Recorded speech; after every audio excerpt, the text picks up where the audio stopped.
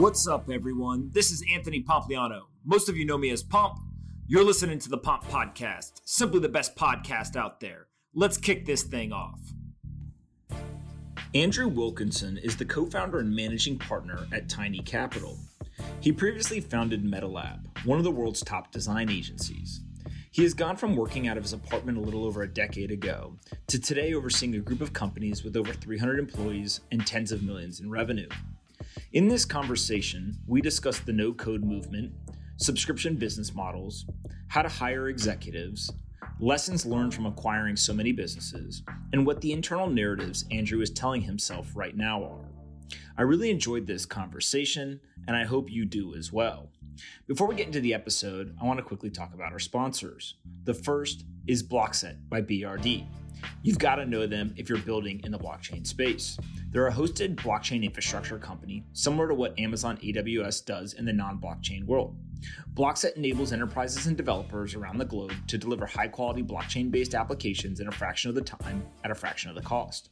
Using the services provided by Blockset, businesses can build professional custody solutions, accurate and near real-time portfolio management solutions, auditing platforms, commercial block explorers, and much more. Go check them out at blockset.com. Again, blockset.com. Our second sponsor is crypto.com. They've been a long-time supporter of the podcast, and they've got a cool product that's an all-in-one platform that allows you to buy, sell, store, earn, loan, or invest crypto all from one place. That's right, crypto.com. They've got over 1 million users currently using the crypto.com mobile app. That's a huge audience for this space. So go ahead and download it, and you can use the code POMP2020 or use the link in the description to sign up and get $50. Crypto.com. Not only do they have a cool URL, but it's the place where mass adoption is happening. And then lastly, don't forget that I write a daily letter to over 50,000 investors about business, technology, and finance. I break down complex topics into easy to understand language while sharing opinions on various aspects of each industry. You can subscribe at pompletter.com or go in the description and click the link there. All right, that's it for today. I hope you guys enjoyed this episode with Andrew. Anthony Pompliano is a partner at Morgan Creek Digital. All opinions expressed by Pomp or his guests on this podcast are solely their opinions and do not reflect the opinions of Morgan Creek Digital or Morgan Creek Capital Management.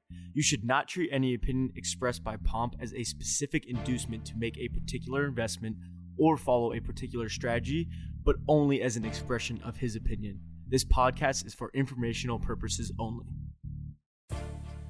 All right, guys, bang, bang. I've got Andrew here with me. Super excited to do this. So thanks so much for doing it. Yeah, thanks so much for having me. All right, let's start with your background. You've covered it in a number of other podcasts. So maybe just give us kind of the 2 minutes for those that don't know you or Tiny, kind of what you did in the past and what Tiny is. Yeah, so I'm kind of a accidental entrepreneur and then accidental investor. So I started a design agency about 15 years ago, and I realized that if I pretended to be an agency instead of what I really was, which is some schmo kid in his parents' basement, I could probably charge more and look a little more legit. And so I came up with the name MetaLab, and I started calling founders of startups back in 2006. And to my surprise, I ended up landing a whole bunch of work. And so that ended up growing like crazy. I got a network in Silicon Valley. I started working with companies and ended up working with companies like Slack and Coinbase and Shopify and all sorts of amazing businesses early on. And because I was based in Canada, I had pretty good margins, and usually agencies don't. And so suddenly I'd look in my bank account and I'd see cash piling up, and I didn't really know what to do with it. And so initially, I looked at like Basecamp and all these amazing SaaS businesses that were getting built. And I went, well, I want to do that. I want to make money while I sleep, and I want recurring revenue. And so I built a couple SaaS software businesses and got hooked on this idea of recurring revenue and, waking up every morning and having made money overnight. And I kept doing that. And so I built some SaaS software businesses, and then I ended up partnering with Shopify and being their first major partner in their theme store and app store, and it ended up building, I think, the largest or one of the largest partner businesses in that ecosystem. And so I just kept starting more and more businesses, all sorts of dumb stuff that failed that we don't need to talk about. But By about 2013, I owned about 5 businesses. They were all profitable and cash flowing and growing, but I hadn't really scaled out my executive team. I was still running all of them as CEO, and it was a nightmare. I'd wake up every day and I'd have 5 companies to think about. And I think at that point I had over 100 employees, and I really wasn't very happy, even though I was making more money than I ever thought I would. And so I went to a mentor of mine and I said, look, I'm not enjoying this very much. What should I do? And he said, look, why don't you sell one of the businesses? And so I ended up selling the Shopify partner business. And suddenly I had a balance sheet. I had money in the bank. And I realized that I couldn't just keep starting businesses, and that I probably had to figure out this whole investing thing. And to me, like, stocks were these boring, weird things in the newspaper with charts, and wasn't really something I was that interested in. But I picked up a book about Warren Buffett. And when I read about Buffett, I was like, holy crap, this is mind blowing. He's the 4th wealthiest man in the world. And yet he owns like 70 companies, and yet he just sits on his butt reading all day and doesn't have a calendar. And I thought, wow, if he can do it, I'm sure I can probably copycat that. That sounds pretty cool. And so I learned everything I could about Berkshire Hathaway, and I decided I wanted to build the Berkshire Hathaway of tech. And so I started putting that money to work, and I started buying tech businesses. And usually they were founder-led. Founders were, 8 to 10 years in, and they were a little exhausted. They were kind of tapped out, wanted to move on and do something else. And they didn't want to sell to private equity, because private equity was going to flip their business and ruin their culture and take the thing that they'd built and probably mess with it. And so we would do these super quick, simple deals and promise to hold the business for the long term, keep the culture intact, and not mess with it. And because I was a founder and I had been through conversations with private equity, we knew all the things we could do to make it more interesting. And so I've been doing that for about 7 years now. We're up to about 25 businesses. And it's pretty cool. I mean, I get to wake up every day and really focus my energy on acquiring, new businesses and doing deals, and then just overseeing our portfolio of businesses and working with our CEOs. But I actually don't have a job, like, day to day. I don't have any one thing I have to do, and I get to be very broad and kind of play with lots of interesting businesses and problems. So it's awesome. And I get to do it all from Victoria, Canada, in the middle of nowhere, where I can dress like a schmo and nobody knows what I do. So it's nice. So obviously there's a lot of people who look at what you've built, and they're, one, fascinated by it, but 2, they want to understand kind of the operational details. And what I mean by that is I really look at it as 2 components. One is how you spend your time every day, and you alluded to some of that, but maybe we can go deeper on that in a second.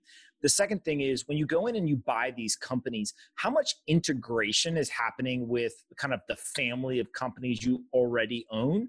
And then what does that kind of first 90 days post-acquisition look like? And I'm assuming that once you get up to 20, 25 companies, you guys have some sort of process or structure in place that kind of helps facilitate that and make it as seamless as possible. But maybe talk a little bit about what that transition and integration looks like. So, I mean, our goal is that when we buy a business, the day after the deal closes, the employees wake up and they don't even know or care, that there's literally no difference whatsoever. And, typically it's a founder who wants to sell, and usually, not always, but usually the founder wants to transition out. And so what we typically do is, for a month or 2 beforehand, we're kind of identifying the opportunities, we're learning the business and how it works and stuff. And then we're identifying a new leader to come in and transition in as CEO. And so, that's the big thing. But the commitment is that the culture of the business doesn't change. We're not going to radically change anything day to day for the employees, and really just try and kind of grow sustainably and organically. The biggest thing that changes for our businesses is we become the bank. So we basically say, like, okay, you have $1 million of working capital in your bank account. And if you have 2, we're going to take that extra $1 million and it's going to go up to head office and get utilized in another acquisition or something, unless there's some reason to keep the money there. But other than that, all the businesses run fully independently. We don't force any kind of integration, any kind of group conversation. Every business, if it was to separate from Tiny tomorrow, would be able to operate fully. So they have their own accounting team, their own CFO if they're big enough. all their own, hiring and stuff. We don't synergize at all. And that's a learning from Berkshire. It's, the decentralized model works really well for them because CEOs want to work for them and they're not slamming these businesses together unnecessarily. I think if you look at there are synergized conglomerates that have worked, but for the most part, the world is littered with corpses, right? Yeah. And so how do you have those conversations with the management team? Right. So you gave the example of anything over $1 million in operating capital is kind of get pulled up to the parent company. Is that something that you guys are unilaterally deciding and kind of running some math on? Is that a shared conversation, but you guys have the final say? Like just talk to me a little bit about that relationship for what I would consider some of the more sensitive conversations with the actual teams that are operating the business on a day-to-day basis. Yeah, I mean, generally it's based on historical working capital. So if the business is, only needs 2 months of operating runway at any given time, and that covers any fluctuations in revenue or whatever, that's what we'll do. And let's say the CEO comes to us and they say, look, if I spend $1 million on customer acquisition or advertising or something, we're going to make way more money in 3 months. We'll obviously keep the money in and keep compounding it. It's more for capital that just can't be utilized by the business. We send it back up to head office. And we basically say, look, we're your bank. We're going to take care of you. You need money in 24 hours. We're going to inject it. You want to do an acquisition? We're going to inject it. So in a lot of ways, it's really nice because the management team doesn't have to think about their runway as much. And they know that they have a partner who can always, do whatever they need to do and grow them as big as they need to grow. Yeah, that's awesome. And then you mentioned that a lot of times when you buy these companies, the founders are looking to go do something else. Either they've just been at it a long time or they have other interests. How do you think about identifying and recruiting new leadership talent, right? So the actual CEOs that are going to come in and kind of replace those founders. Obviously, a lot of companies, the culture is set by the founder, the vision is set by the founder. And so that would be, in many people's eyes, kind of a risk if they're going to walk out the door, and even if it's on good terms.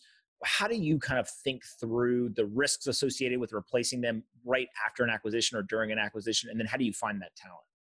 Yeah, I mean, the way we find them is generally through our existing CEOs. So that's our best source. We basically go to our existing CEOs and say, hey, we're about to buy a business. This is what it looks like. And who's the smartest person in this space?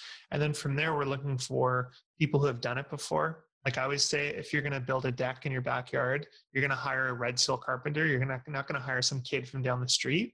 And so we are really looking for people who have already done it and they've done it bigger. So if we're buying a business that has 30 million of revenue, I'm actually looking for the person who's run a $60 million business and scaled it. In terms of the risk, I think hiring a new CEO is brain surgery, right? And you don't want to do it too many times. Otherwise, the patient will not do well. So we're very cautious about who's going to be aligned culture.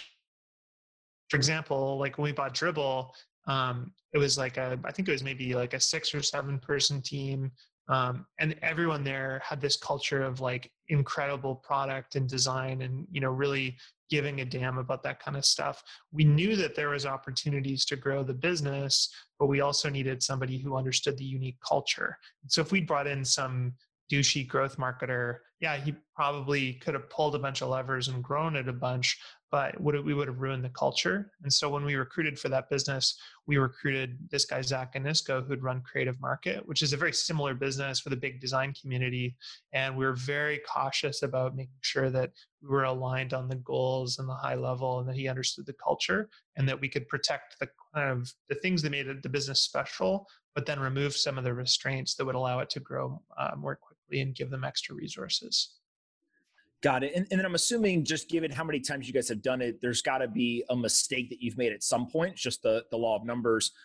Don't mention who it is or what company, but maybe give us just some kind of details on how you evaluated, hey, look, this may not have been the right hire, and then how you dealt with that situation given there had been a transaction of changing hands, then you bring in a new CEO and kind of dealing with the repercussions of, just naturally you're going to get not all. Well, there's really 3 buckets. There's mental health, right? As a challenge of just, people suffer from burnout or something like that. And then there's skill set. So putting the wrong person into the wrong seat.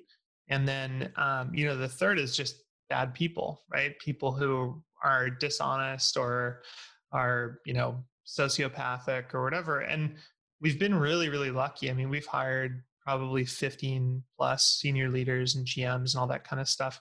And the lion's share of them have been phenomenal. There was one person that we hired where they were not truthful on their claims about prior success, and they ended up being very dishonest, and we had to part ways with them. That's one exception where I look at it and go, there's somebody who's actually a bad actor. Every other kind of challenging hire has been more that we shuffled someone who is maybe too operational into a leadership role where they had to be strategic and creative, and it just wasn't the right fit, and we had to make a change there. And then we've had a few situations where people get a little burnt out and they need to take time off or transition out or whatever. But we've been very lucky for the most part.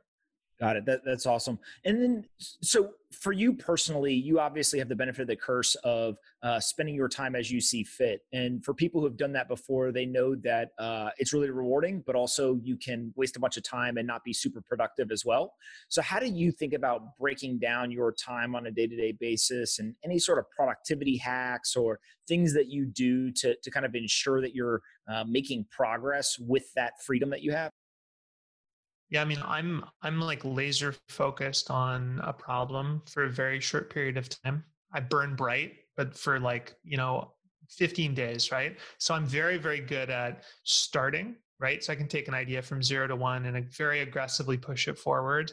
And I'm incredibly impatient. Like if I come up with a business idea, I want action on it within 24 hours. I'm buying a domain, I'm designing a site, I'm pulling together a team.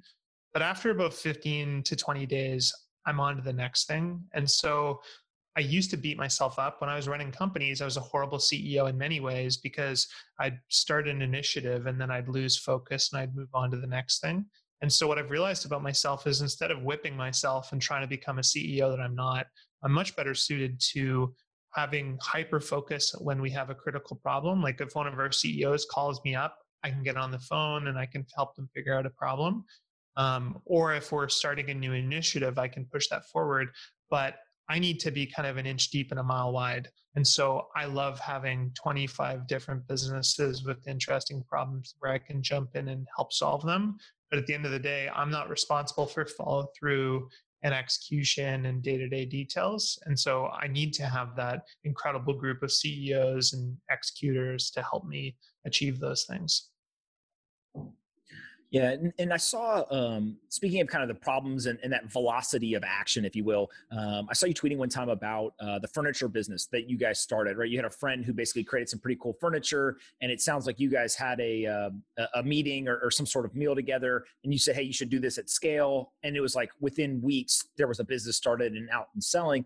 Maybe one, tell us some of the details in there, and then two, that can lead us into talking about kind of this no code movement and how that empowers some of that speed to actually launching things. Yeah, so I've really moved away from starting businesses. I used to be the guy who, whatever I'd become interested in, I'd start a business. So if I got into DJ, I used to DJ, and I started an online DJ school. Like if I got into gardening, I'd start a gardening business. Whatever it is, I love that. And I really, over the last 7 years, since I started buying businesses, I realized that I'm a lot better at buying something that's already good and making it even better versus starting something from zero and then having to scale it up. I get frustrated. I want to skip ahead to year 5 or whatever. And so I really have tried my best on starting new businesses. And this year, I started a couple, mostly kind of by accident, right? So the one you're thinking of was a furniture business. I was playing tennis with this guy who's a furniture designer. He showed me what he was doing. He wasn't selling it online. I was just like, oh my God, we should totally do this. And because I own, a couple agencies, I was able to just send one email and say, hey, let's do a brand and a Shopify site and let's build this. And before I knew it, we had an accidental business that I was a partner in. So that's not really my MO. It's not really my goal, but occasionally I will accidentally start businesses here and there. But I try not to. The other business that I started this year was a podcasting business called Supercast. And that was one where we were helping a podcaster friend build some software to help him monetize his podcast. And we ended up kind of building this software and going, hey, more people should use this, and this is a huge opportunity. So we ended up raising money for it. But again, like, it's not my goal to start businesses. I want to be buying businesses. Yeah, and it feels like if we were talking about doing this 10 or 15 years ago, that would be a really arduous process to actually get the business started, get it launched, and start testing whether it works or not. Today, with the no code kind of movement and a lot of the businesses that are getting created there, that's much easier. And I know you've talked a little bit about the no code stuff before, but maybe kind of just give us your perspective on kind of where we are today and how you see that specific vertical developing over the next couple of years. Yeah. So, I mean, I said earlier, I'm super high pace, and I love seeing stuff happen quickly. And so I used to get really frustrated. I'm originally a designer. I would design something in Photoshop and I'd hand it off to a front-end developer to do it in HTML or start building a web app or whatever. And I get so frustrated because it would always take a day or two to do it. And I didn't know enough. I didn't know JavaScript. I couldn't get in there and tweak it and stuff. And so when I started using Webflow about 4 or 5 years ago, I was like, holy crap, this is amazing. I don't have to worry about hosting or coding. I can just myself design something and build it. And so I ended up building the original Tiny Capital website. And it was such an awesome experience because I had the idea and executed it within 24 hours. And so, no code since then has obviously grown a lot. That Webflow is just for websites. But this idea that with very, very simple tools, you can basically clone something like Airbnb, or you could build a complex form or something like that, where you're piecing together all these different services and basically making a web app without coding, I think is very powerful because you can test an idea. You can come up with an idea for an MVP, and you can see if you can get revenue and validate the idea before you go out and raise money and hire a whole bunch of people and go through that. And so it shortens the cycle to get to product market fit and to get to a point where you have a basic MVP. And I don't think that, we're not going to be running, Airbnb should not be running on no code platforms, right? Like, it's not about that. It's about creating the really simple version of it. It's like, if you look at Axios has all these newsletters. They could have, and they probably do, use MailChimp or Aweber or something like that to start. But then as they get bigger, yeah, maybe they build their own custom code, but it enables people to get started and move quickly. And so, you see that same effect, the Squarespace effect of, you're a restaurant, you don't need a web developer. I think the same thing is going to happen with web apps and pretty soon mobile apps. And I'm super excited about that. From just the idea of testing MVPs, what I'm really interested in is the idea of, right now, it's not worth anyone owning a business that requires developers and coding that does, say, $100,000 or $200,000 a year, simply because there's no way to employ the people you need and still make a profit. With no code, I think there's the potential to have a $200,000 a year business that is actually profitable and makes someone $100,000. And while I'm not interested in that scale, I think it's going to empower a lot of people to have the freedom to run their own businesses and have a nice life, and then use that capital to do more interesting things instead of being a developer at Facebook or something. Yeah, and I think part of what at least fascinates me from what I understand about the businesses you guys own, there's a lot of venture capitalists and private equity folks who would look and say, what is the moat? And I only invest in infrastructure businesses, and they kind of have this cookie cutter approach to what they'll invest in or buy.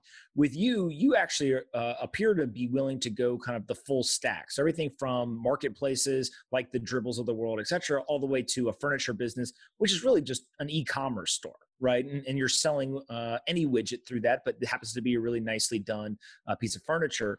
And so it feels to me like the no code movement really empowers some of the things that are actually outside of the sweet spot of most venture capitalists and private equity folks. You mentioned it based on scale, but also it almost seems like the types of businesses as well. Right. I don't know how many of them are going out looking for I want to invest in a furniture manufacturer, right, that sells online, maybe at some, huge scale that, and kind of blitz scale it, if you will. But what you guys are really building there, it seems like that would be outside their wheelhouse. Something like no code empowers that to be done quickly, though. Is that fair to say? Yeah, I mean, I think no code empowers both venture businesses and normal, just run of the mill sustainability, simple $200,000 a year lifestyle businesses. What is interesting is there's a company we invested in called Flightographer, which is a global network of travel photographers. So the idea is, let's say you're in Italy in Venice and you want to, remember that trip forever. And so you schedule a travel photographer to show up in a square at a certain time and take photos of you and your family. And it's super pro. So instead of having crappy photos by dad, you get this beautiful photo album. And it was really interesting. The founder, she originally, for the first 2 years of the business, just had a Squarespace website, a very well-designed Squarespace website. You wouldn't know if you looked at it. And it was a form. And so you basically would click through, and then there'd be a series of questions of where are you, and you want to book, and what city are you in, and all this kind of stuff. And she actually got to hundreds of thousands or maybe even millions of dollars of revenue off of the Squarespace site before then going out raising money and hiring a bunch of people. And what it enabled her to do was validate the idea, but also she could delay raising money. And by delaying raising money, she increased her potential valuation for her first raise. So she owns way more of the business than she would have if she'd gone out, raised an angel round and a seed round before getting revenue. So I think stuff like that is super interesting. And that's a very old school version of that. That's just a Squarespace site. Think about like somebody who does like a marketplace or, an Airbnb style website. They could get pretty far on no code. Yeah, it's really interesting to me because I think that the no code movement is like a technical trend that is now matching people who are on this almost ethos trend of we're seeing many people who previously may have raised venture capital not raise money now, right? And kind of go further earlier in the days. Some of them then eventually raise capital, but two specifically that I'm interested in, and I know that one of them you've written about, is the Kylie Jenners and the Joe Rogans of the world, right? People who end up building these tens of millions, hundreds of millions of dollars in revenue, never raised a dollar, right? And actually have pretty small teams. And it's all because either one, they didn't know that was a thing that you do, or two, they could just self-fund it, right? And it just took many years to grow in Rogan's case. And so maybe talk a little bit about how you see entrepreneurs themselves and like their relationship with venture capital as no code becomes more popular, et cetera. Do you think that there will be a material change in the way that these companies are funded at the earliest stages? Or do you think that's a lot of speculation that's out there, and instead people will continue to go seek venture capital and we'll kind of have a lot of the same moving forward? Well, I think the problem is that there's so much venture money out there now. Then there's this kind of story perpetuated by a lot of, you look at like How I Built This or some of these shows, it almost always starts with, I went out and I raised money from a venture capitalist. Maybe not everyone. There's lots of great stories of people who didn't, but typically the story is either I couldn't get venture capital and I tried, or, I did, and that's how I got started. And the problem with venture capital is the only people you hear from are the Jeff Bezoses of the world, not the Jeff Bezoses who, lost all their money and failed. And so it's a little bit like, if you have a gazelle, if 1,000 gazelles cross a crocodile infested stream and one gets across, right, the rest of them all get eaten by crocodiles. That one gazelle is going to go, you know what, I should go interview on How I Built This, and I should write a business book. I'm a genius. And in reality, many of these people got very lucky or were very, very, very talented and, were able to pull it off. But the big thing about venture is that it has a 95% failure rate. So when you sign up for venture, what you're doing is you're putting a gun to your head, right? And, it makes perfect sense based on the venture incentives. They're making many bets. They're making 20 bets, hoping that one turns into $1 billion business. But suddenly you're signing up for that. You're saying, I'm going to take $1 and I'm going to turn it into $10 or $20 at a minimum. And in order to do that, you have to grow at all costs. And so even if you build a sustainable business that's good for you personally, if you have venture on your cap table, you have a crazy incentive and your investors have an incentive to push you like crazy. And my fundamental belief is that there's not that many businesses that are well suited to venture. I think a lot of these business models that have been funded are perfectly good businesses that could have compounded their own capital and grown to a good sustainable scale, but they've been overfunded. And you can see that. I mean, if you look at all these businesses funded by SoftBank, half of them are going bankrupt now. I mean, Zoom Pizza, it's insane. They got $200 million or something. And somehow, now they're laying people off and it didn't work. And I always wonder, like, if they had just kept working and slowly evolving that over time with some, a lesser amount of money, what would have happened there? So I always think like capital creates a lack of discipline often. And so it can be really bad. I mean, there's no doubt that if you're going out and you're starting a consumer social network, yeah, you got to go raise venture because it's winner take all. You have to build a network effect. But if you're building a business that is, simple and sustainable, I see no reason to raise venture. And I don't think people understand that it's a high interest credit card, right? At the end of the day, that's what you're getting. And it's much better to get boring 3% bank loans. Yeah, it's really interesting too, I think, because when you take that money, given their return expectations, you're actually probably decreasing the probability of success because you're signing up to do something that's much harder than just build a sustainable business. But with that kind of increased difficulty comes the potential for increased return as well, right? So you kind of you have the possibility of bigger return. It's just harder to get there, and I think that kind of gets lost because we've almost celebritized the venture capital. I think the problem is people forget that people who are CEOs of now public billion-dollar companies, many of them have been diluted. They own 10% or 5% or whatever. And so even if you have $1 billion business, maybe you're worth 50, 100, $200 million. It's a lot of money. But what they forget is that if you just had a good, profitable business, that if you can get to $1 million a year of earnings and you keep compounding at 15 or 20% a year, which I think is realistic for, a reasonable business on the internet, you can become worth hundreds of millions of dollars in a very conservative, boring way. Right. And so I think if you look at Buffett's example of the snowball, where he slowly is compounding his capital, it's very different from trying to go out and do something massive and take crazy risk and be that one gazelle. Yeah.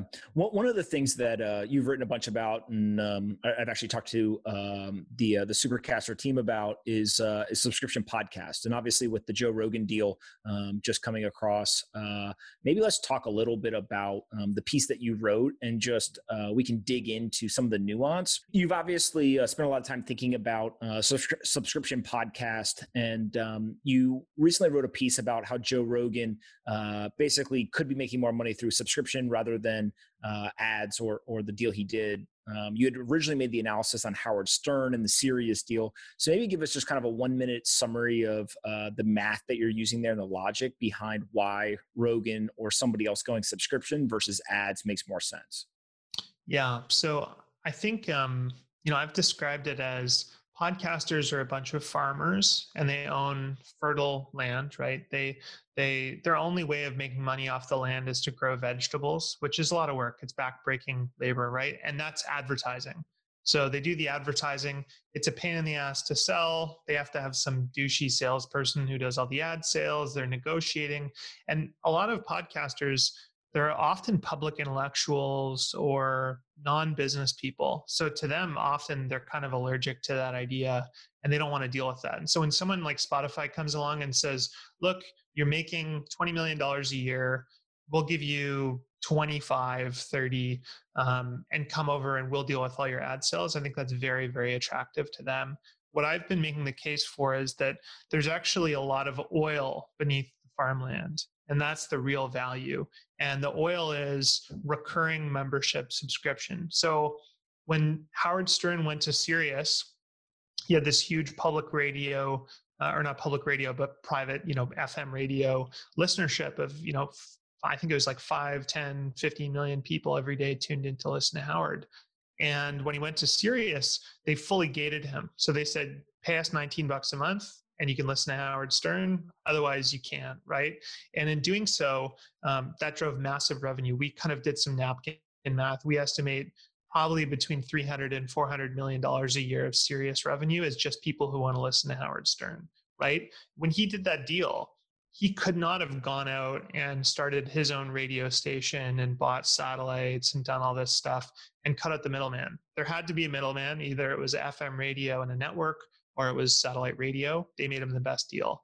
My argument with Howard Stern is that Stern should just cut out the middleman, that all the technology that has been developed over the last decade in podcasting makes all of their satellites and distribution completely irrelevant. My argument is that Stern should leave Sirius. He should start a podcast, and he should basically have the podcast cut off after 30 minutes, similar to what Sam Harris does, or 10 minutes, or maybe it's only for subscribers. And he should rebuild his audience there via subscription and charge the same amount Sirius was charging, except he gets 100% of it. And if you look at his business, he needs a microphone, he needs an internet connection, maybe he needs a talent booker, and maybe an assistant or something. So he can make 90, 98, 99% net margins. So that was about 6 or 7 months ago. And in that same article, I basically said, look, Joe Rogan is 10 times bigger than the current audience of, Sirius and Howard Stern. It's insane that he's probably a billionaire and he just doesn't know it yet. He's got billions of dollars of oil under his farm.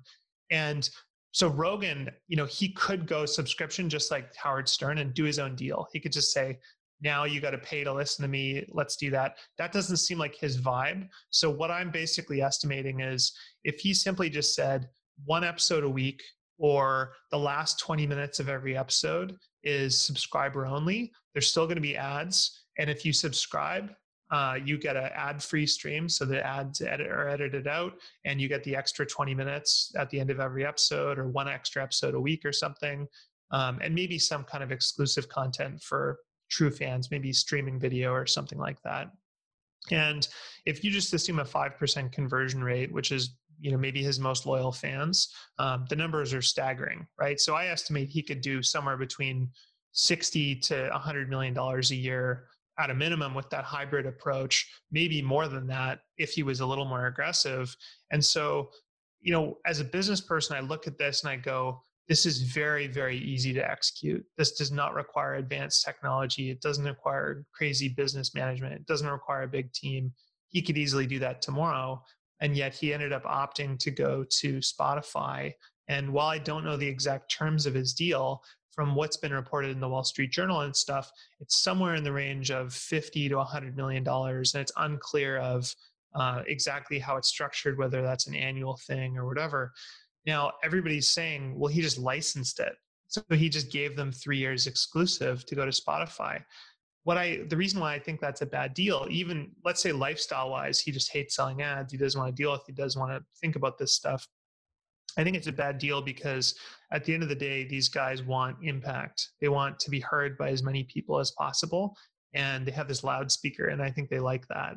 What he's doing is giving over his direct line of communication to his listeners, his podcast feed, and the direct relationship where he can put anything he wants in that feed and it goes directly to the subscribers. He's now given that to Spotify, and Spotify's in the middle of that. And what it means is that over the next 3 years, if his audience doubles, when he leaves Spotify, he loses all those new subscribers. And yeah, maybe they'll go find him once he leaves, but he loses that direct relationship. And so to me, you never want to lose your direct relationship with your customer when you're an influencer. To me, it's like, imagine if Kylie Jenner or someone that's huge on Twitter went out and said, hey guys, I've sold my Twitter rights to, CNN, and now CNN's going to tweet on my behalf. So you're losing all those subscribers and all those followers. So while objectively Joe Rogan is killing it, and Howard Stern is killing it too, guys made $500 million or whatever. I'm not criticizing that. As a business strategist, I think it's insane. I think it's totally the wrong move. And I think that Rogan, he was just sitting on oil and he didn't know how to drill it and he wasn't even aware of it. And so my argument is that he should just do it himself, but it's too late for that. Yeah. And I think part of this, like Howard Stern, I actually went deep after I read your piece and went back, and it's hard to remember. Howard Stern signed that original, $100 million a year for 5-year deal in 2004. And so I said, what's he been getting paid since then? And he basically signed a 12-year deal. And the other data point I found is they estimate that he made about $90 million last year. So there's a good chance he's been getting paid, 80 to 100 million bucks a year for over a decade now, right? And so a lot of people would say, hey, that's not that big of a deal. But to your point, I think that the numbers are like close to only 1 million people or so are listening to the show now versus you see a Rogan who maybe it's not directly competitive in terms of the content, but it's very similar. And he's got, 5 or 10 or 15 times the size of the audience. And so what that then leads to is this idea of like the creator used to be very similar to an actor, right? Hey, you select me, I participate in your movie, you pay me a fee, and I move on. And that's basically what they were doing with advertisers. But now we're seeing across platforms, whether it's TikTok stars, YouTube, podcasters, whatever, they're building real businesses, right? And they're looking at this as I need diversified revenue streams, and they understand that the value is in that audience. And so Kylie's probably the best example where she built $1 billion business off the back of having that audience. But are you seeing other creators, maybe people who are using kind of paid podcasts and then they have other tools, or just people who haven't gotten into paid podcasts yet, but they're building these multiple revenue streams? And can you talk a little bit about how you see that playing out over time? Yeah, I mean, I think, if you look at like 1998, the model used to be, okay, I'm going to start a dumb, Yo Mama joke website on Yahoo, and I'm going to put a bunch of ugly banners on it, right? I think that's the era of podcasting we're in right now. And I think that people will realize that not only is it better to have subscriber support because you get more buy-in, people are more loyal, and you don't really owe anyone anything. You can talk about any brand, you can say anything you want. There's no advertisers to pull their advertising. As long as your audience likes you, they'll keep paying you, but that it's recurring and it's higher margin because you're not going through ad sales or anything like that. And I think for a lot of podcasters, they're anxious because they have all these ads on, but they don't know. Maybe the CPM rates drop like crazy in 6 months. Maybe all the startups go away and they're not going to fund podcast advertising. Maybe Squarespace lowers the budget. Maybe Audible lowers the budget, right? So I think that it's just a better model. And we're seeing this across all media, that ultimately subscription for software, newsletters, podcasting, et cetera, it's just better in so many ways. So I think that over time, that realization is going to hit. And if you think about it, there's already, all these models already exist in plain sight, right? You look at Ben Thompson at Stratechery has been writing a subscription newsletter that's pay only with a few pieces of content previewed for free publicly since 2014. I don't know anything. I think he's making millions of dollars doing that. And now it wasn't until 2019 that Substack popped up and all these writers started going, hey, I can go direct to consumer. I don't need to go work for New York Times. I can write my own newsletter. And as long as I have 1,000 true fans, I can make a living. And over time, I can compound those fans and grow it significantly.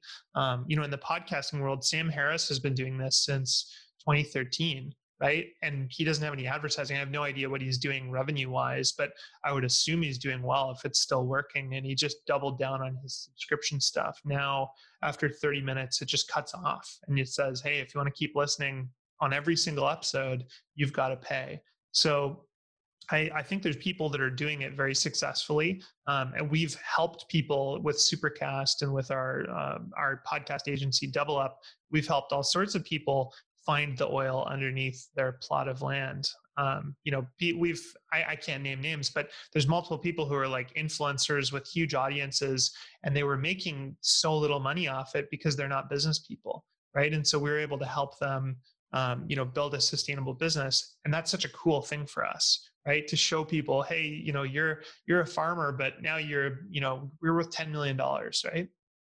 Yeah, and I think that this brings up a really interesting point around kind of the creators versus the business people. There are some people who obviously are great business people and great creators, but there is definitely a number of creators that they just either aren't intellectually interested in it, they had no experience, whatever it is, but it's pretty simple mechanism to say, hey, I create something and you pay me for it.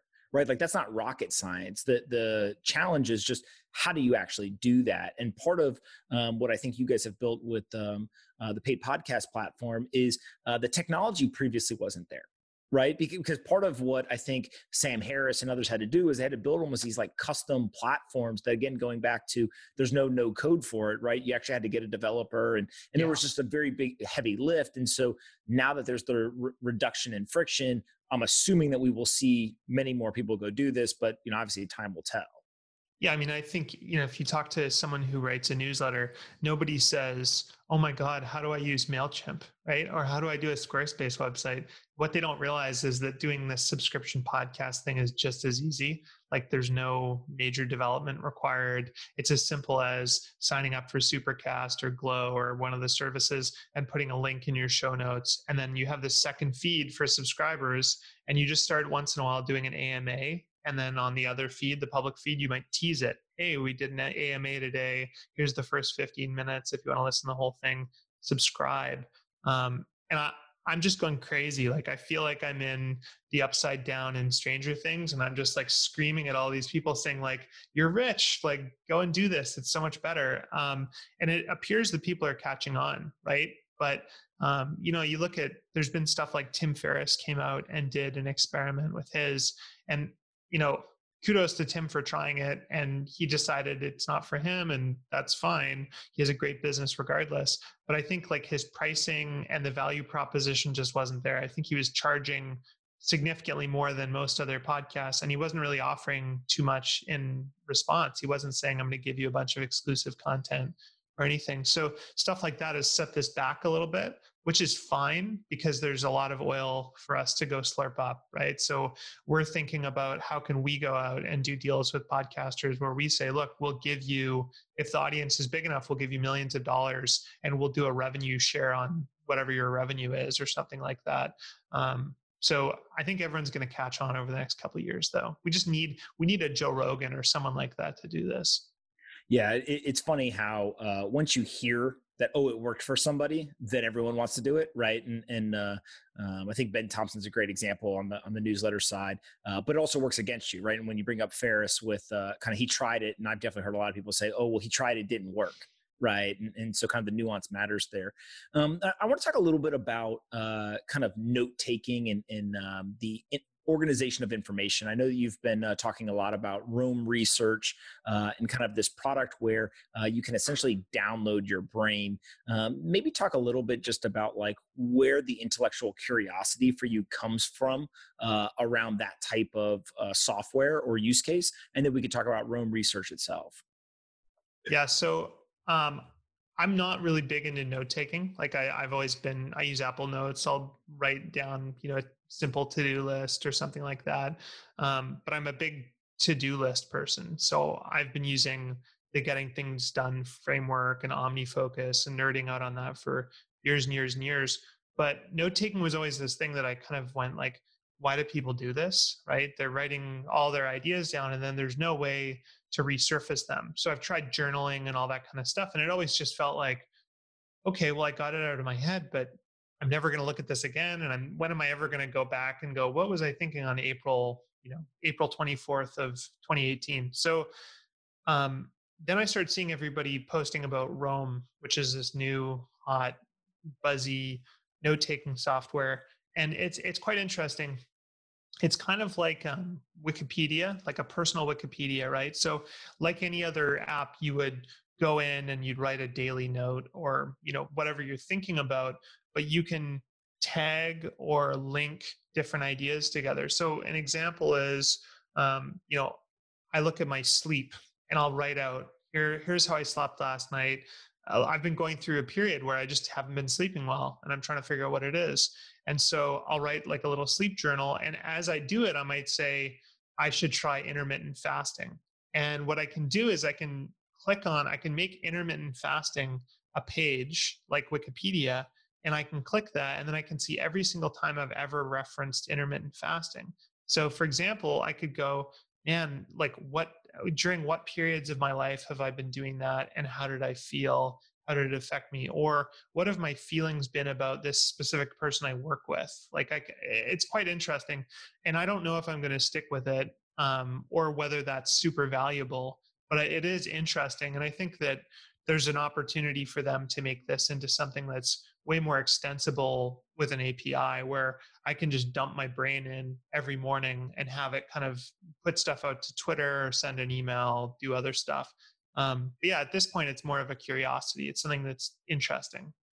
Yeah. And part of, I think my interest in this type of stuff is if you think of your brain as a computer, right? We just run into limitations. And so you can't possibly remember everything or think back to a certain date with the accuracy you need, et cetera.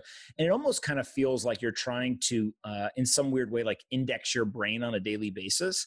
And I love your example about kind of the journaling of like, great, I wrote it, but like, I'm never going to go back and read it, right? Or maybe I'll go read it 5 years from now or, next year as a review type thing. I guess part of it is, do you tend to think back to solve the problem? So when you say like sleeping, for example, if you weren't writing this stuff down in something like Rome, are you the type of person who would normally say, hey, you know what, I've actually slept pretty good this week, and I kind of tested intermittent fasting. I think that's what solved it.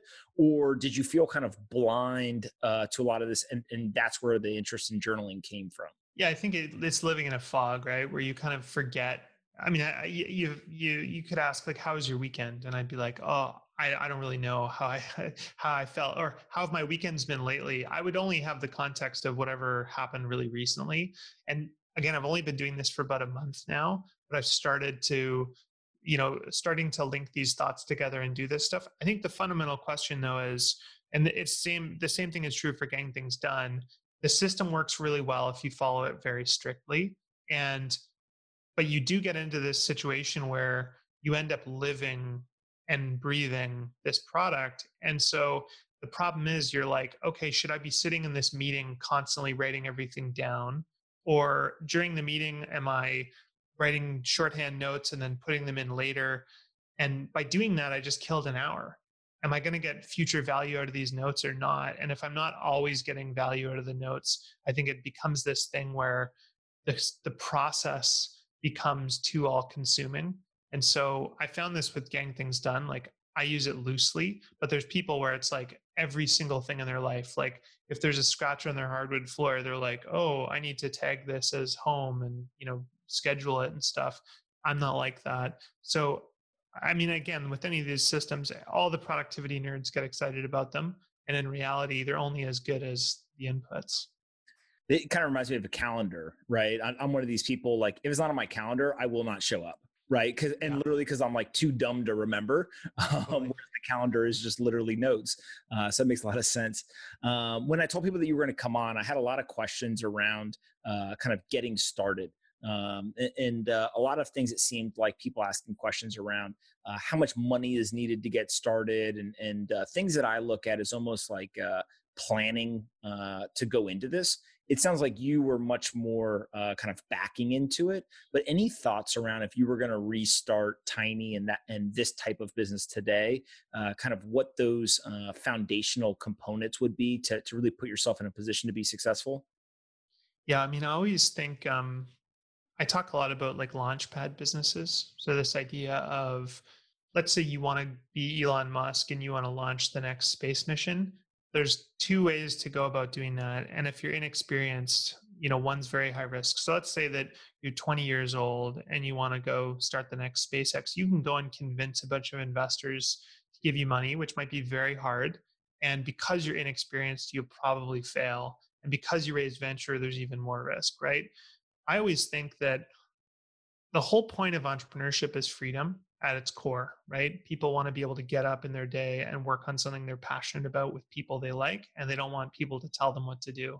That's it. That's what it is for me, at least. And so, if you think about it, like you really want to tick off your Maslow's hierarchy of needs before anything else. So I want to be able to pay my rent, live a comfortable life, drive a car, go out for dinner and not worry about it, all those things. And so, what I really look for is a first business that's simple, and it doesn't have to be scalable. It doesn't have to be a venture scale $1 billion idea. It can be something very, very boring. And the idea would be to build a business that can get you $50,000 to $200,000 a year and give you a permanent base, or at least a short-term base, so you can go and launch all your crazy ideas with less risk. And so, I use an example. There's a guy I know who found like it's a table, a specific table, like a furniture table that's kind of classic, and it's been ripped off and replicated a whole bunch. And so he went out, he bought all the replicas, he reviewed them on a website, and he said, he ranked them. This is the best one.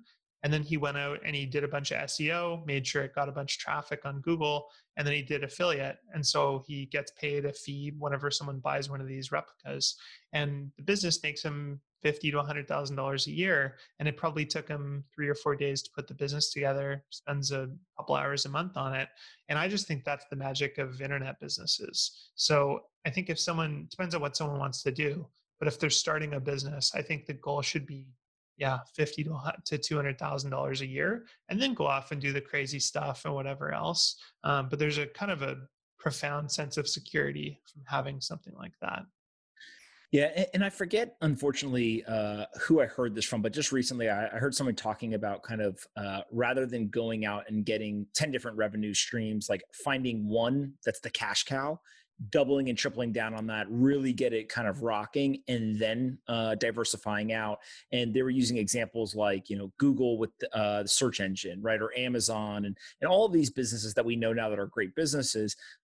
It feels like you would be an advocate for doing the same thing in starting a business in kind of these non-scalable versions as well, or non-venture backable versions as well. Is that fair? Well, I mean, I think those businesses have network effects, right? So if there's a business that we are shareholders in, that is a network of clinics, of medical clinics all over Canada. So it's basically clinic wait times, right? And when the guy was starting it, so this guy comes to me and he says, look, I'm going to start this network of walk-in clinics in Canada. It's like Soviet Russia. We have all these government and, poorly operated clinics, and there's these long waits. So if you need medical attention, it's going to take you 3, 4, or 5 hours of sitting in a room with a bunch of sick people. So you want to make sure that's the shortest possible wait. And what you used to have to do is call. So you'd call 5 clinics, you'd go to whatever one had the shortest wait. And the clinic operators hated getting these phone calls because they'd have these MOAs that would just sit there and answer the phone all day. And so he went out and he went to all of the clinics and he said, hey, why don't you just tell everyone to go to medimap.ca, which is his website, and we're going to make a map of all the clinics in your city and show the wait times. And so he got them all to install software that pops up every 30 minutes and says, update the wait time. So he managed to pull it off. We ended up investing significantly in the business, and he had no revenue model whatsoever, which is not something I normally would invest in. But what I saw was a network effect. I saw that he, at the time we invested, had 60% of all walk-in clinics in Canada on this network. And now he has something like 86% or something. So that's a situation where when you have a network effect like that, it makes it impossible to compete with. No one can start it. TELUS or any of these big multinational billion-dollar corporations, they can't go out and go to all the clinics and say, we'll pay you $10,000 and whatever. It's going to be too much of a pain in the ass and doesn't make sense. And so in that business, we said, don't worry about revenue. Don't worry about any other monetization. Just get every clinic in Canada using this, and then we'll worry about monetization. So that's an example of a business where the network effect and building that most important thing like Google nailing search and becoming a verb was really important. But a lot of these businesses I'm thinking of are more boring. They're like, I know a guy who runs, it's a newsletter, and he just goes out and he buys 10 domains a day, like just weird domains. So it'd be like shoelaces.co or whatever. And he buys 10 of them, and it's just a newsletter where he sends them out, and he buys them for $10 and he sells them for 100 or 1,000. And there's all these domain nerds, and they all follow him on this newsletter, and they just keep buying his domains. And it takes him an hour a day or something, and he makes good money from that. So that's what I mean about a dead simple, dumb business that just gives you that cushion and pays your bills. I'm not talking about the network effect in Amazon or anything like that. When I hear businesses like that, it always cracks me up because the people behind a business that, like the domain business, is just a resourceful person. Right. It's somebody who literally figured out, hey, here is a little niche of the world that there's just enough interest where I can build a business and almost optimize kind of the time invested for capital received. Right. It's all I had a problem. I'm going to solve this for myself. And there's got to be, 1,000 other people who agree. For sure. I've heard it on other podcasts. You've talked about kind of this internal narrative that you spend time on. What are some of the internal narratives that you're talking about now or telling yourself, given that we're, kind of 2.5 months or so into this economic shock and kind of a lot of the uncertainty that's in the world? Just any internal narrative stuff there that would be interesting to folks? Well, I'm trying to remind myself that when horrible things happen, there's almost always opportunity because it's kind of like a forest fire, right? So, forest fire rips through and a lot of destruction happens, right? A lot of venture businesses go out of business. A lot of, big businesses like Hertz go out of business. And I think there's always opportunities there to start a business when there's maximum pessimism because you don't have as many competitors. And I think over the last 10 years, there's been nothing but unbridled optimism. And so it's made it a challenging business environment. Whether you were starting, a delivery business, you're going to get venture competition. Any kind of software business, almost every single vertical is hyper competitive because of venture. And so I think that'll probably slow down and there'll be some level of correction there, which I think in many ways, despite being very sad for the people whose businesses are going to struggle or go out of business, I think it's probably, of benefit to new entrepreneurs. So I'm excited about that. Um, I'm really just trying to remember that the world has been really boring for the last 40 years and that my grandparents and great grandparents lived through times that were way more harrowing. I mean, they weren't sitting when the 1918 flu pandemic happened, they would just pick up the newspaper one day and it would say, 1,000 people just died and we don't know what to do about it. And you should squirt porridge up your nose and all these ridiculous folk remedies. And, they all saw my great aunt died of the Spanish flu. They weren't sitting at home on Netflix and, they didn't have therapeutic drugs and stuff. So I'm trying to just remind myself that this is not the worst thing that's happened to anybody and that we're in the first world and to be grateful. But it's a very odd time. It's hard because on one hand, as a business person, I'm very optimistic and excited about the opportunity coming and the businesses that'll get started as a result of this.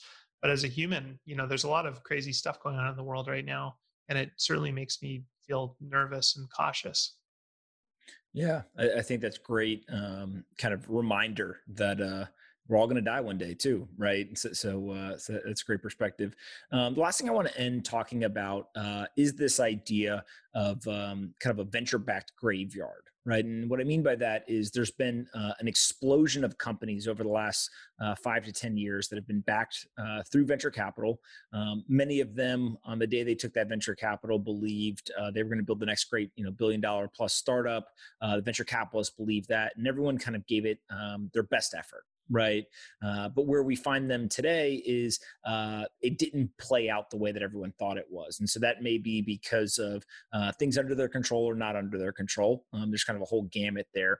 But my question to you is, given the model that you've employed, do you think that there is a opportunity to go get the previously venture capital funded businesses that didn't scale to those billion-dollar companies and start to actually kind of wean them off the dependency on venture capital and push them into something that looks more like I'll call kind of a tiny business, meaning the businesses that you guys normally look at? Like, can you transition, or is it once they've taken the venture capital, no matter how badly it goes, it's kind of a fatal shot and they can't transition back to a sustainable business model?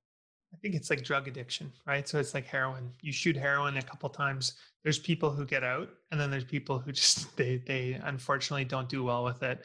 And so I think that I'm really really excited whenever we get the opportunity to take a venture-backed business and dust it off and clean up the P&L and get it back to its former glory. That's really exciting. We just did that with a business called Meteor that we bought that Andreessen Horowitz had put $50 million into. And it was a wonderful business and it had great customers and was growing at 30+% a year, but it just wasn't growing at 100 or 200% a year. And so the business had to pivot. And when they pivoted, there was this orphan business left over. And it was really cool. We were able to buy it and re-engage the community and plug in a great team and start actively working on it again.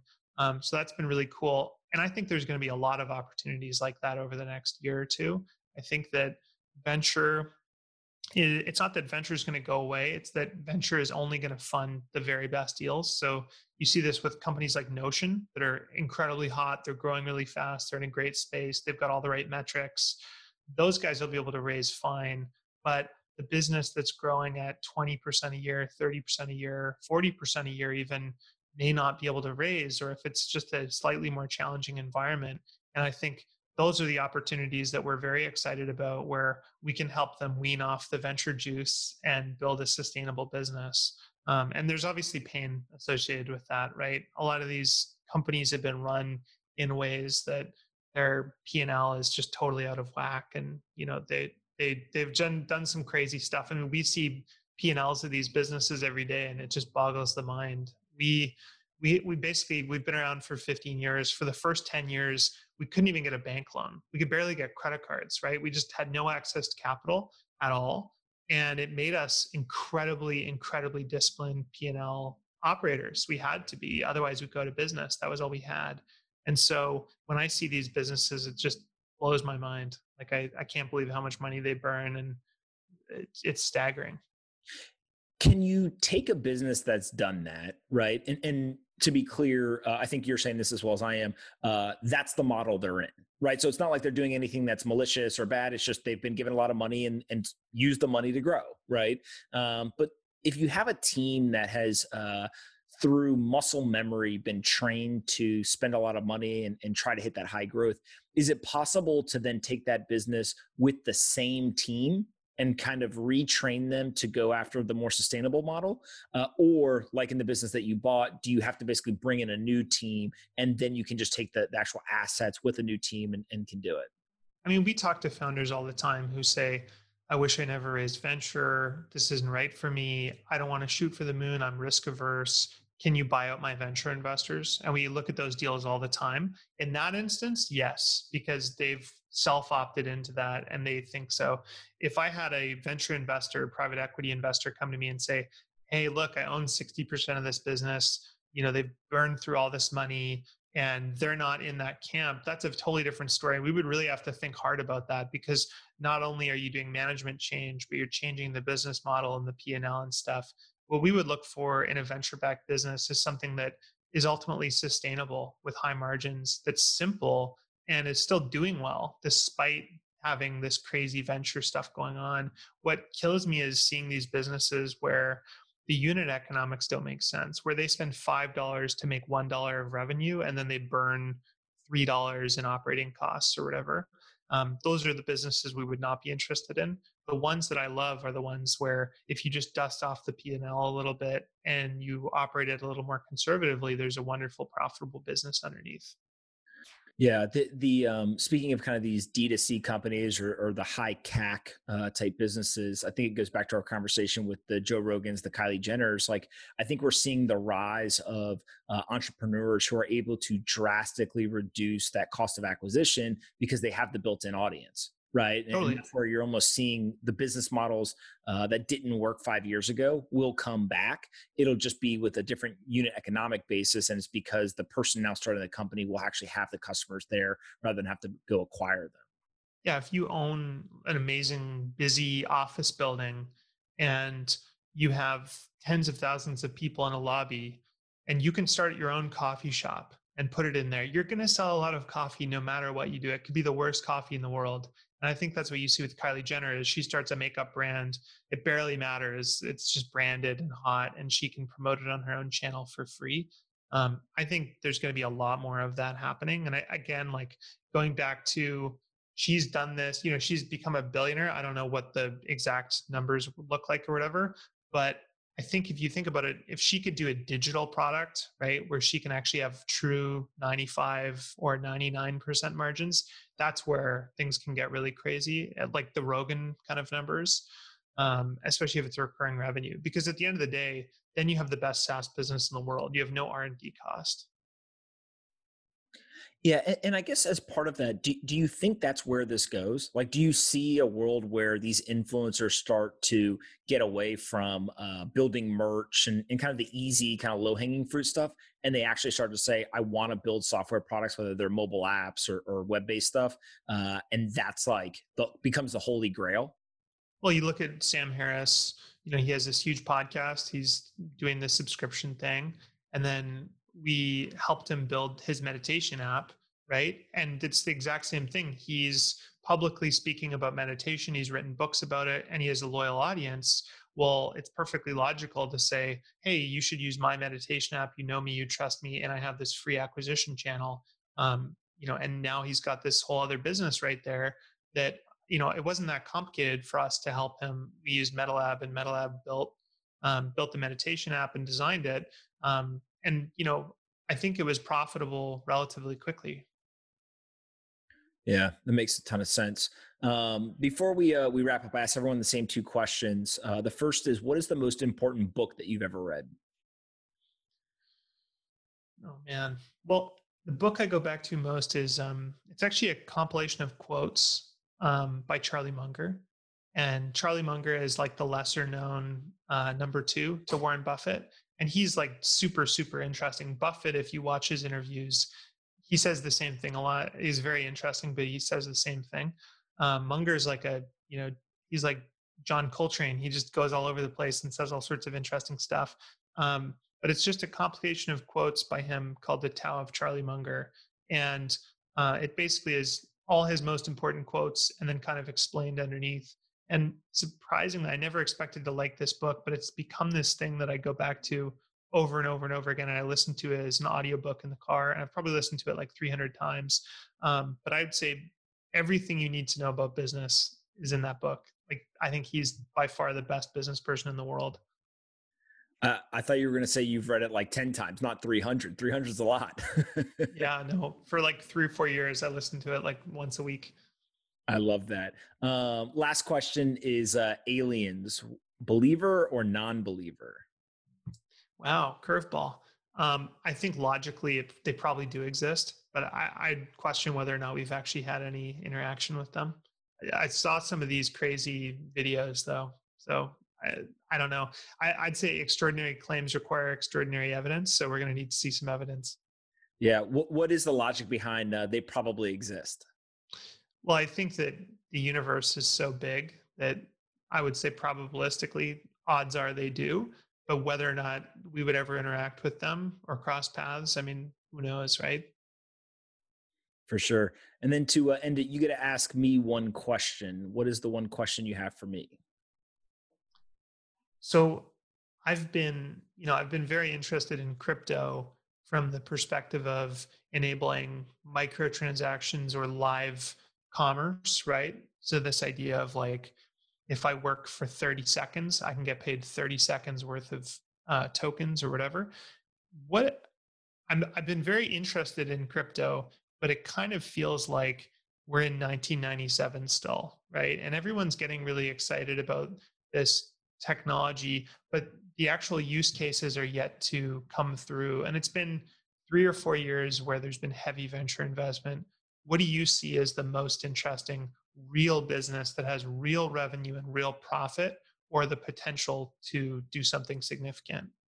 So let me go back. So I think there's 2 or 3 questions in there. A huge believer in, I call it streaming payments or kind of micro payments that you described.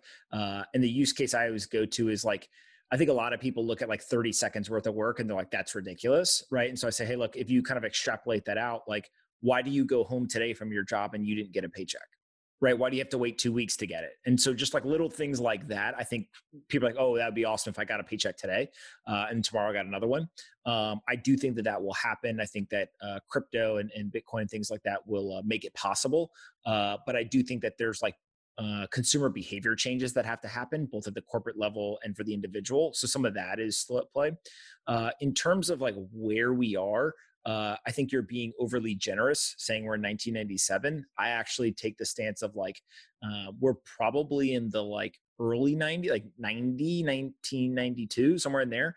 And the reason why I say that is like, if you remember back even into like the mid 90s, AOL dial-up, like there was still the noise and you only could use, one phone line. And if you were on the internet, your parents couldn't use the phone and they were yelling at you. And like all of those things that I think, people probably your age, my age, like kind of nostalgia of like, oh, I remember those days. That's basically what's happening in crypto now, right? Is just like is really hard to use, right? And that has to improve over time to get the mass adoption. That just comes with time, though. And so I think that's kind of like the trajectory of just reminding ourselves, like, if you go look at Amazon's first website compared to today's standards, it looks ridiculous. Back then, like, it was great, right? And so that'll happen in crypto as well. But in terms of the companies, like, I would say that pretty much hands down, the best businesses as a kind of group has been the exchanges. So the whole idea Coinbase, of Coinbase, Gemini, Binance, Kraken, you just go down the line, all of them. So that's been interesting. One of the businesses that we funded is a company called BlockFi that basically is building out all the financial services, or they use the terminology wealth management. So you give them crypto, they'll give you US dollar loan. You can put interest bearing accounts, right? All these kind of products that really treat. The problem with all those, though, is they benefit from speculation. So like, what I'm really wondering is, so like Coinbase can make a lot of money even if it's just a bunch of people speculating and buying the currency or whatever. And I totally agree. Like, we've known Brian at Coinbase since day one. Basically, we helped them build their original website. But who's actually built that business that does the paychecks or enables remote work in some cool way or whatever? It seems like the biggest problem with crypto right now is that people talk about it at all, right? I think, like, if you started a startup and you just said, we pay your employees at the end of the day magically, and it's not, e-crypto solutions and you need to use Ether and all this stuff, it seems like it's like talking about TCP/IP when you're running a web business, right? It's just irrelevant. Completely agree. And so one of the another business that we invest in is a company called Zap. They built this thing called Strike, which if, let's say, I want to send you money, if I want to send it through Venmo, for example, what really is happening is I'm taking dollars out of my bank account, putting it into my Venmo account, sending it to you. And then if you want to, withdraw that, you can pay a fee and do it immediately, or you can do it for free over like a 3-day period or whatever it is. What they allow you to do is send dollars between two parties cheaper and faster than Visa, Venmo, et cetera. But what they're actually technically doing is they're taking dollars out of my bank account, they're converting it to Bitcoin, sending it across the Lightning Network, converting it back to dollars and handing you the dollars. And so you can imagine, on day one, they're in every country in the world because they're just relying on the Bitcoin rails, things like that. The reason why it's interesting to us is because you and I never even have to know anything about Bitcoin, right? It's like, it's almost being used as like a payment rail. We're just thinking of dollars. I sent you $20, you received $20. And so things like that, I agree with you, are where, like, you're going to get the big consumer adoption. Because ultimately, there's a lot of technology that we use even with money, right? I joke all the time and say, what is the card that you carry around? Most people, they couldn't even tell you the technology that's there, right? How do you use the ATMs? How do you send wires? Like, all of this stuff.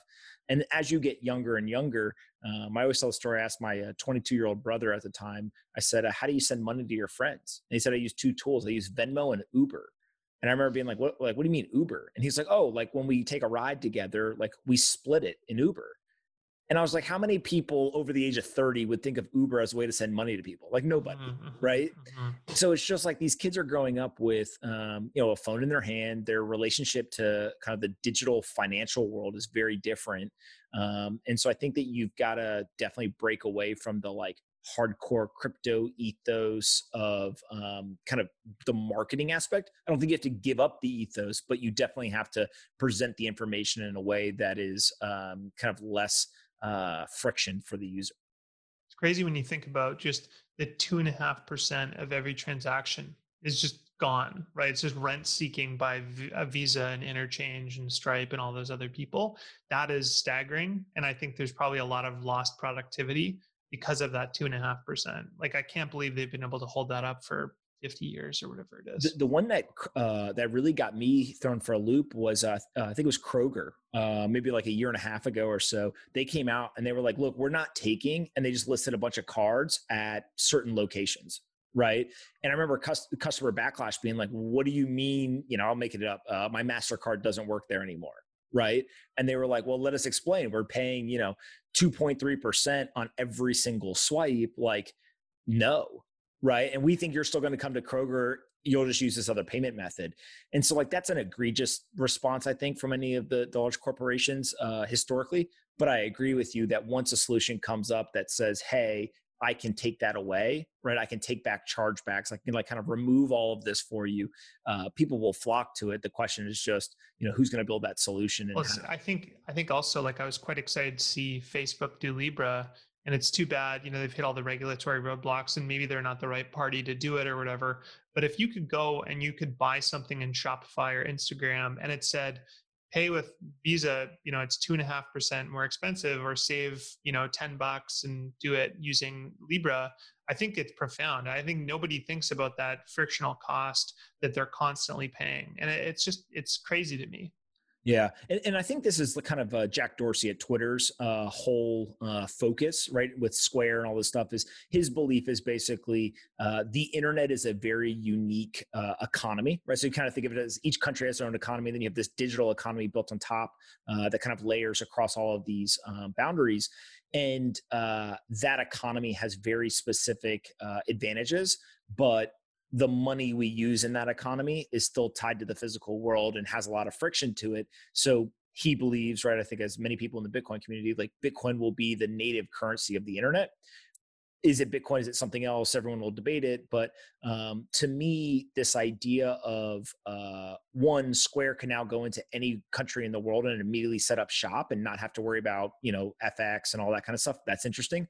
But two is, going back to the Strike example, if I can send money to somebody in the United States, whether it's an individual or merchant, and it costs the same and takes just as long as it does to send that same money to somebody in China, I mean, you start getting into this game of like, you're actually reducing friction, drastically incentivizing commerce on a global scale, and the generation of people on the internet are going to benefit, right? I mean, it changes the economics of a lot of businesses. Totally. That's cool. So, all right, man, listen, I appreciate you doing this. This is awesome. I think people that was fun. It.